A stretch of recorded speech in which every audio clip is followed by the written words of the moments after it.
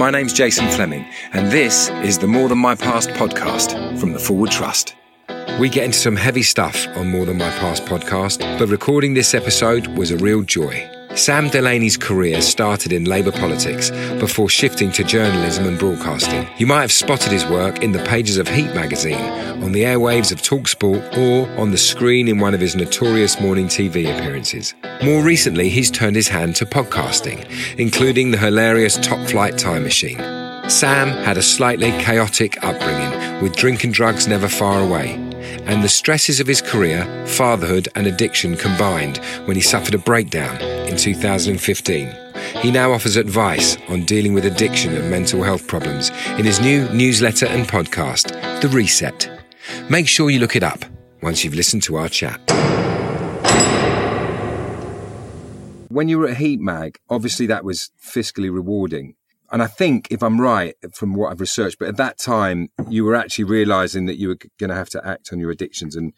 But do you think that your descent was quicker because you were frustrated with the work you were doing, or the fact that you felt the work you were doing, you know, was not necessarily as fulfilling as it might have been if you were doing stuff that you're doing now? Do you know what I mean? Well, I think there's some truth in that, generally speaking, about my, use of alcohol and drugs. As it happens, Heat was not the moment that happened, although you're right to identify the fact that I probably wasn't particularly happy at Heat for those reasons, Okay. But actually, Yeah. I was all right. In fact, for most of my time at Heat, I was completely sober because for many years I'd been the sort of bloke who kind of would party hard, and then suddenly, because I'm a bit all or nothing, I'd go, right. And when I started Heat, I was like, right, I'm just going to knock it all on the head because I'm too busy here, and I'm not going to be able to focus if I'm getting off my face all the time. So I was pretty much like not drinking at all, certainly not doing drugs during that time. But you are right to identify the fact that it probably led to other things. And my mental health by the end of it was not ideal either, because it just didn't suit me. Yeah. Didn't suit me at all. But actually what happened was a few years later, I had another sort of big corporate job at Comedy Central in the UK, and I was made their editor-in-chief and sort of had to make, I was responsible for all of their digital output, commissioning and creating ideas to go online and stuff. And it was another big corporate job. It was even more corporate than Heat. It's a big American-owned company. It was over in Camden at MTV Studios, which sounds cool, but it was so grey and corporate and process-driven and everything that I was not used to and detested. And but I'd done it because I had 2 young children, and freelance work is, sometimes you just think, this is irresponsible. I'm being offered a good salary here. I'm going to take it. And it's Comedy Central. I mean, it sounds amazing, right? It sounds like a great job. It was awful. But I'm aware that I sound like very privileged and entitled when I say things like that, because it is obviously a great job on the face of it. And I'm lucky to have had, a lot of fun things that I've done in my career. And so I can go, it was awful. It's hardly fucking awful turning up at MTV to come up with some comedy fucking viral ideas. But having said that, I just hated the day-to-day thing, the people, the corporate atmosphere, the stifling nature of it, the rules. And I've always more or less through my career been freelance and called the shots myself, and therefore just haven't had to sort of follow too many orders or turn up at places at a certain time or go into meetings and present PowerPoints. So it felt alien to me. But I was also just overwhelmed during that time as well. I took the job, but I'd already a few months previously signed a contract to write a book. And I was behind on the deadline for that book. And then simultaneously to that, I was presenting on TalkSport, which I didn't want to give up, because you know what it's like as an actor. I'm sure it's really similar. It's always feast or famine. And you kind of, if you've got something on the go, you cannot allow yourself to drop it, even if something else comes along. At that time, I had this book to finish, and they'd paid me in advance. I was contractually obliged to finish a book. And I was doing that, and then I was getting up, and I live in Barnes in southwest London, and my kids were young, so my son was still at a stage where, he's not sleeping all the time through the night and that. And my lifestyle at that time was basically getting up in the morning, driving on my scooter all the way from Barnes to Camden Town, working in this sort of not very pleasant environment under quite a lot of stress and pressure. Then I would often jump on the scooter drive from Camden down to Waterloo, London Bridge, where the offices of the studios of TalkSport were at the time, present a 3-hour evening show, then go home, have a bit of dinner. And when the kids and my wife were in bed, I'd stay up and write through the night in order to try and hit my book deadline. Then I'd get a couple of hours sleep, jump up in the morning and do it all over again. And that went on for quite a long time. And by the end of it, to be honest, I was like, I was up in the night, but I had a bottle of scotch and a gram of gear by my side in order to get me through it. And that is when things started to unravel. And that was both overwhelm in terms of the amount I was taking on, and also the sort of thing I was doing, particularly the job at Comedy Central, wasn't me. And I think a lot of the time, if you're doing something that isn't quite natural to you and who you are, as you identified at the start of this, you know, where you sort of think, this isn't quite me, this isn't what I'm cut out to do, I don't actually believe in what I'm doing. That, I think, is a big trigger for disappearing into bad habits. You know, because you're disguising what you truly feel, aren't you? That's the thing. Yeah. The loneliness of that. You're surrounded by people in those offices or on the set for me, and you're disguising what you actually feel, and it takes a lot of effort to do that. Yes, that's exactly it. That's exactly it. It was actually, that job was the first time I ever started to take drugs and drink at work during the day. Where did you feel freest to express yourself? What's the sort of job that you've done where you felt like you could say what you feel? Definitely the podcast I do at the moment with Andy Dawson, Top Flight Time Machine. Yeah.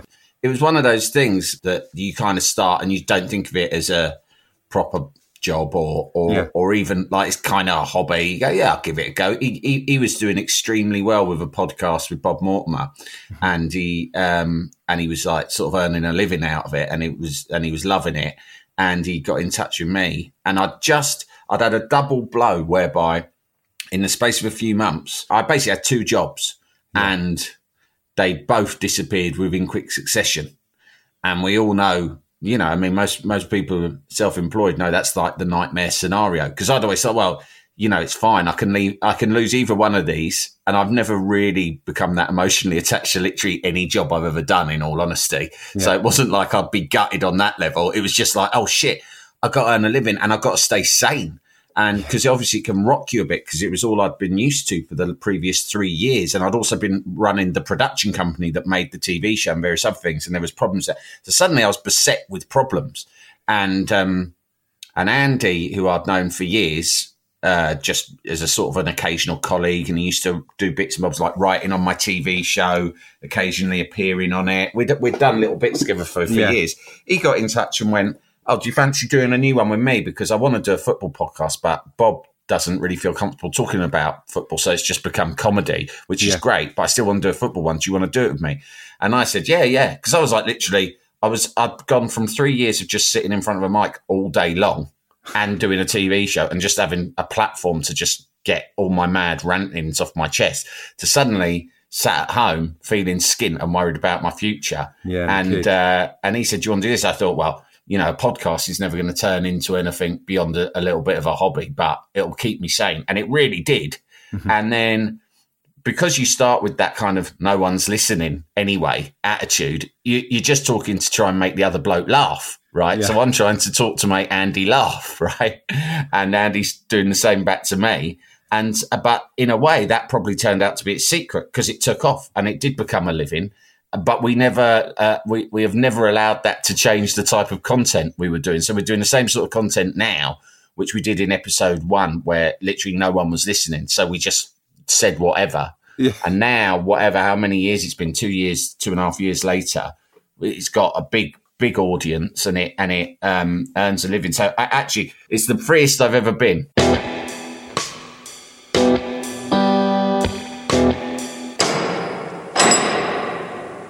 You've spoken about your upbringing, your childhood, and, you know, my goodnight kisses always smelt of whiskey for me. And, you know, you've talked about, you know, how you got fags put into your stocking, which I love. Well, you know, in my family, there was a tile bought for us, a black tile bought for us because one of our relatives was sick of us doing gear off the kitchen surface. So it was a black tile. So what I'm interested in, you know, we've spoken briefly about the kids. I'm interested to know, mate, a couple of things about kids and us and the way we were brought up. It's just that thing. It's like you'd do anything, you cut your hand off, wouldn't you, to protect them from it all. But it's just like you said, it's a sort of rite of passage. And by mystifying it or banning it or whatever, it's difficult to navigate is the word, isn't it? Yeah, I guess just be open about it is my policy. But it's all a learning process. But the thing with parenting though, Jason, is that like, it is, I do feel dedicated, but I also feel that again is an added pressure, and why a lot of guys, when they're in their 30s, I'm 45 now, but it was in my 30s when I ran into trouble. And I say this a lot. I go, people go through their teens and 20s caning it, and you start to think as you go into your 20s, this is quite bad because I'm getting out of it all the time, but it'll be fine because in a few years when I'm in my 30s, I'll marry, settle down, get a job, get a proper job and have kids. And you think that kids in particular, as well as those other things, will be a magic bullet that you'll just wake up one morning and stop having any urges to get out of it because you'll be so devoted to your kids that you wouldn't want to jeopardize anything to do with their life. But the reverse turns out to be true because you are, it's added pressure, it's added stress, it's added exhaustion. Yeah. It's added shame because I don't know about you, but I always had shame after a big night. I woke up and wrestled with shame most Saturday and Sunday mornings for years, even when I was quite young. But when you've got kids and you've been doing it, the shame is times 100 because you think, oh my God, I am responsible for these people. What was I doing last night coming in that late and being that battered, right? And then the shame is immense. And the way you deal with it is you keep running and hiding from it, so it gets into a vicious circle. So one of the things that I try to talk about quite a lot, because I've seen it in so many friends of mine, is the fact that a lot of people, it's when they hit that moment of parenthood, and it's the ones who take it the most seriously. My dad left when it got too much for him. Do you know what I mean? Whereas I and most of my mates, many of whom were from broken homes themselves, and therefore are more dedicated because they know to try to be the very best dad they can be. And as a result of the pressure they put on themselves to be this idealized version of a dad, they make themselves more vulnerable to drink and drugs and depression. And that is totally what happened to me. And it's totally what's happened to loads of my mates. I've got a few mates who are a few years younger than me. So they're at an earlier stage of fatherhood. And I see it and I say to them, you can't even say out loud that it's getting to you, because you think if you say that fatherhood's proving stressful, number one, you think that means you look like a bit of a failure who can't handle it. And number two, you're aware probably in most cases that however hard it is for you, it's even harder for your missus. So you don't want to be the one moaning because you think, oh God, my wife's got it probably even harder. And maybe she probably has. But the point is that doesn't mean that you should not accept or acknowledge to yourself that it's really tough and you're trying really hard. And sometimes you've got to just give yourself a bit of a rest or look after yourself, because if not, you will channel all of that shame and exhaustion in bad ways and try and look for a way out by drugs and drink. I know, and you've got, you've now started this, I don't know how long you've been going on with the Reset, but it's a podcast, but it's also a newsletter, which I find amazing. And it's been really great because, I'm a bit older than you, but I also grew up, with the lads mags and the caning hedonistic lifestyle. In fact, I was in Lockstock, and post that, obviously, we were right in the middle of it all. In fact, we did stuff with Heat, but at the same time as when you were there. But a lot of us, it is getting better, but a lot of us, especially my generation, in their early 50s, blokes, are rubbish at talking. But what we're really good at is being loyal friends. But loyal friends, to my generation, just means water under the bridge. It doesn't mean you've been through anything with each other, because you don't talk about those things. When there's a massive split or someone leaves their wife, you phone and go, look, bruv, I'm here. Are you all right? And they go, yeah. And you go, phew, done my bit. You know what I mean? You know what I mean? And so the newsletter's been great because I think, post that time, it's helping men who are, listening to that and listening to each other talk a little bit. And that's a huge achievement that you should be proud of, I think. Oh, thanks a lot. Well, that means a lot. I really think you're right. It's for everyone, men and women, young blokes too. And I get nice messages from different people of different genders and different ages and stuff. But on the whole, it's that lad generation that you're talking about, which in different ways we both kind of, we grew up in.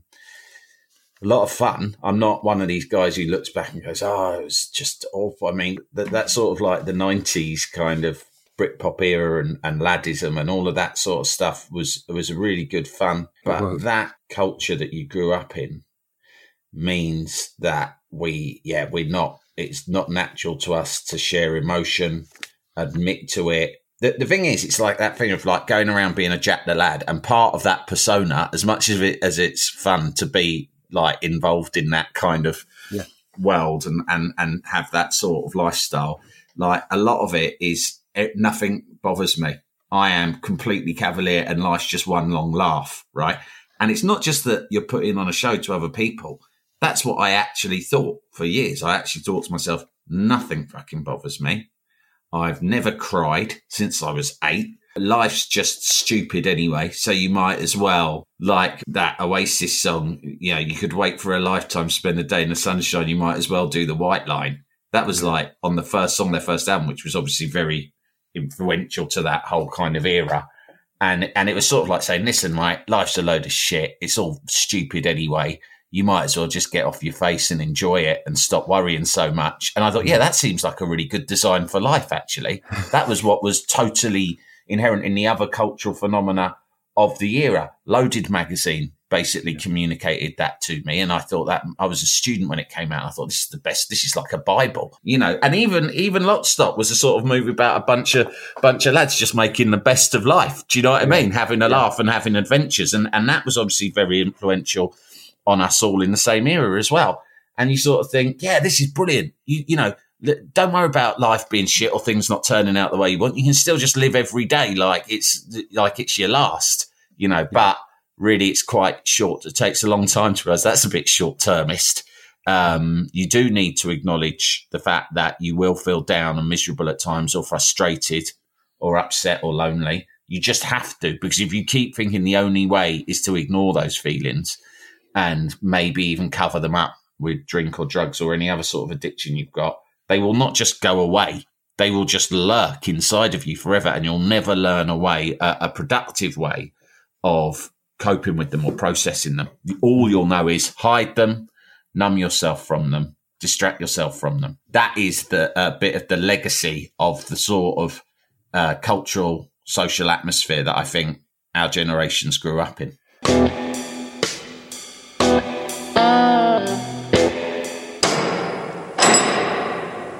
Yeah, and also we grew up, my formative years of school and stuff were all under Thatcher, same as I guess you, probably just at the end of... Thatcher was, throughout my whole school life, she was, it was Thatcher. So that we still were affected by that, the whole kind of work ethic and guilt about doing nothing, or, that whole thing about productiveness, and like you were at Heat, when you were grafting your ass off it, and it was Heat magazine. I'd worked at, as a kitchen porter, whatever I was doing, and I'd be grafting away and taking my money and wiping the sweat off my brow, and that whole thing was what turned us into those kids that came out, that turned. I think that's really interesting. Like, what were your expectations of life if you grew up a generation beforehand? I don't know. Maybe 3-day week. Yeah, or maybe my dad's generation, for instance, were like, still in that era where it's like, listen, all you have to do is keep your head down. Get some qualifications, then you will get a job. And if you get a job, you're set for life. You can just keep your head down, squirrel some money away, get a house, get married, and your life will be fine. Then you just retire and die. Beautiful, in and out, no damage done, right? Yeah. And I suspect, I know, and I think it's really interesting what you're saying, that one of my biggest fears, and one of the things that contributed most to my troubles over the year, is a massive fear of being lazy, a massive fear of appearing to be lazy to anyone, or appearing to be lazy to myself, right? Yeah. It depressed me. I often think about like summer holidays off school at home, and my mum would be working. My brothers were all older, so they were probably working themselves. They all left school very young and got jobs. and worked hard. And so that was a big influence on me, was seeing them sort of have a certain amount of success in their industry by just leaving school at 16, getting started and working non-stop. But I used to be like sat at home in the summer holidays quite a lot, like long days sat inside your house, even though it's sunny outside, watching fucking The Sullivans, right? Or Sons and Daughters or whatever. Yeah, lockdown, you mean, yeah. And it's like really, really depressing, right? And I just remember, oh God, I used to be so depressed and think, God, look at myself. Everyone else that I know, like my brothers or whoever, are all out working and grafting and doing things and making things happen and having adventures and fun. And I was a schoolboy who just sort of had loads of time on my hands and didn't really know what to do with myself. And I found that really like miserable. And then once I sort of got a bit older, I sort of spent my whole adult life kind of trying to run away from being that person. And now, age 45, just over the last 2-3 years, I've completely refocused and think, God, that is really toxic. My sort of like pathological refusal to ever relax or do nothing, right? It's not healthy and it's mad and it's grounded in insecurity. And, I don't aspire to being a lazy person necessarily, but I do aspire now to sort of having balance in my life where I work for the right reasons, to pay the bills or to get some sort of creative fulfillment. But I try to sort of also focus on an ability to take pleasure out of sometimes just not doing stuff all the time. I still haven't mastered the getting in the bath and lighting the candles thing. I do get in the bath, light all the candles, and then I go, I wonder what everyone else is up to. Yeah.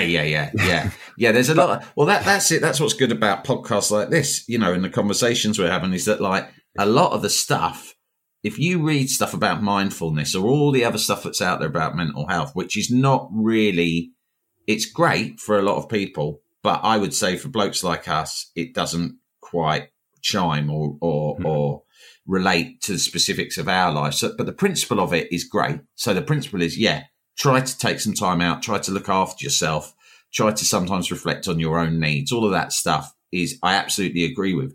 But the practicality is what they tell you, because most of this stuff caught on first with middle-class women in California. That's where a lot of this thinking first took hold. And so things like baths and candles seem to work great for them. We need our own baths and candles.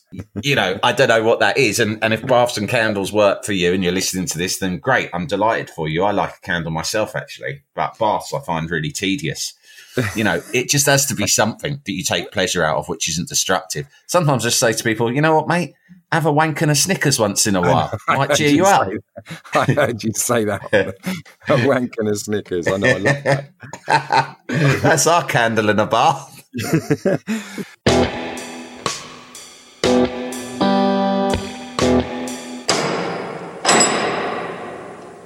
The thing is also about, like, you talk about mental health and about, who deserves to be depressed or who deserves to be suicidal. It's like, it's relative. You've said I didn't tell anyone the truth about how I felt because I couldn't justify it, I always think about that. There was a young girl who was the sort of heir to the Guinness fortune. And I remember probably 25 years ago, she threw herself off a building and I was like, how dare you throw yourself off a building? How dare you do that? And then as I've grown up and become a bit more empathetic, and I've realised, that it's relative to you, isn't it? That level of absolutely health. Right. I try, in terms of the whole thing about balance, I try to be a bit more like that with regards to people's politics and background as well. For the same reason, you sort of think once you get really into this stuff that we're talking about today, about the human condition, so to speak, and the emotions that we all feel, you sort of think none of this observes how much money you've got in the bank, right?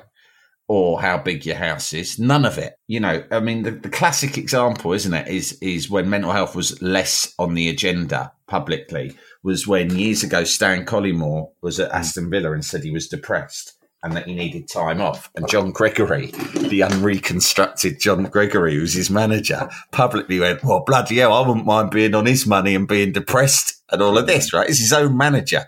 Can you imagine that today with the way we all talk about mental health so sensitively? And I remember that being a big discussion point because there was a huge number of football fans who were totally agreeing with John Gregory and saying, how dare Stan Collymore, who gets paid however much a week, go around saying he's depressed?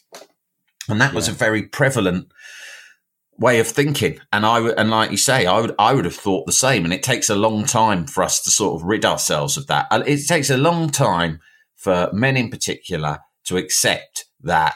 I'm not saying it's right or wrong, but just accept that you do feel depressed sometimes. You do get anxious. It is something that we all go through. It is impossible to avoid. It doesn't matter what else is going on in your life. It will happen. And it's natural, it's a natural, it's a natural ebb and flow of your life. It's like mental health isn't like the weather in California. No, it can't just be the same. And if it is, and if listen, we could talk about this forever, but I think what you've done, and, for me, in a really sort of crass way, the way that, someone who's an obvious lad and who's an obvious fella, Herbert / Geezer, who can talk about what you've talked about so eloquently and in the language that people understand who were running alongside you during those periods of time. I think it's a real relief for all of us to. Well, that's exactly what I'm trying to do. So I'm really glad that you see it that way because, the majority of younger people in particular get in touch with me on Twitter go, they think that the moment you become sober, you become a bit weird, a bit boring, and you stop being able to have fun, right? And I really am glad that sometimes we talk about stuff on Top Flight Time Machine, which isn't about mental health, that podcast. But I will sometimes bring things up like this because we are the shit we come out with on that podcast that is absolutely like ridiculous, juvenile, madness, train of thought madness, right? And I think you might like that podcast, you might not. But one thing it isn't is pious. The one thing I'll say, and I know you're trying to find a way of doing less, but what you've achieved since getting sober, I think it's really interesting because you've got an anarchic sense of humour, which feels like it might be fueled by drink and drugs. Do you know what I mean? A lot of people say that to me. They say, I didn't realise you were sober. It sounds like you're out of it all the time. Well, it's just there, and it's just, whether it's like, whether it feels like we fell in the pot when we were younger, so we don't need that, whatever. But the point I think is really interesting is that anyone creative, and I only know my industry, but you can't find an actor who was off their nut, right, who then got sober, whose then career collapsed because they weren't as good. It's just not true. And I think there's a myth. I've worked with actors, and I don't think he'll mind me saying it, and I never bump into him in Pizza Express anyway, but like Tim Roth, when we did Rob Roy, he used to stand outside his caravan, open the door of the caravan with a can of Holston in his hand, right? Right.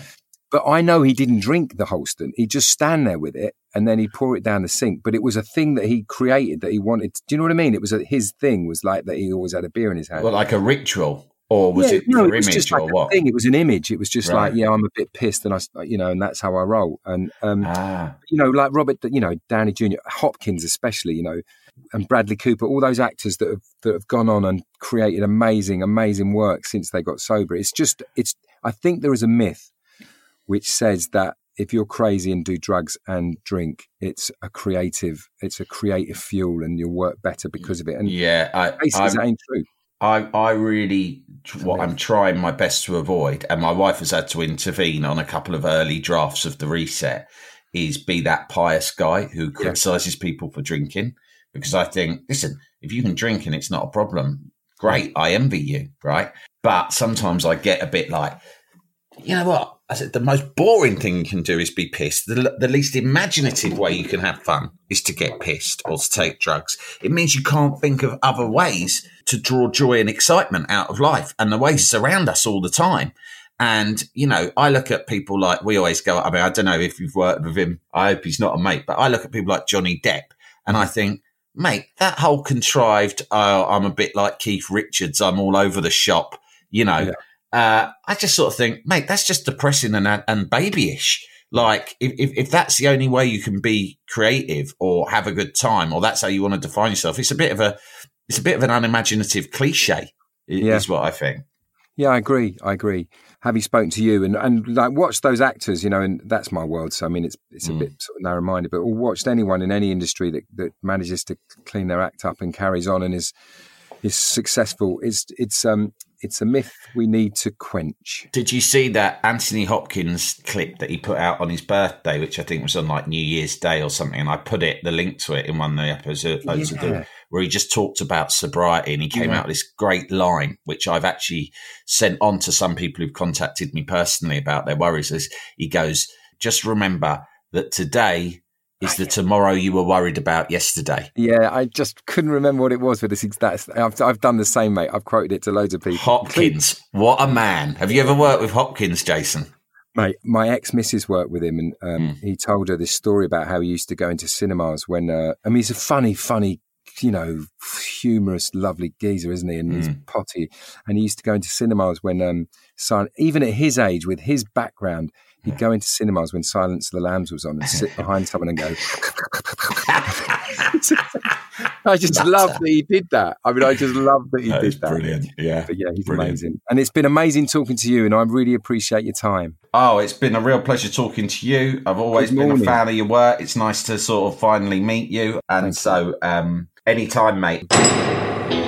If you're interested in hearing more about the More Than My Past campaign and viewing dozens more inspirational stories, check out the campaign website, morethanmypast.org.uk. And if you've enjoyed this podcast, please tell your friends, subscribe, and look out for future episodes.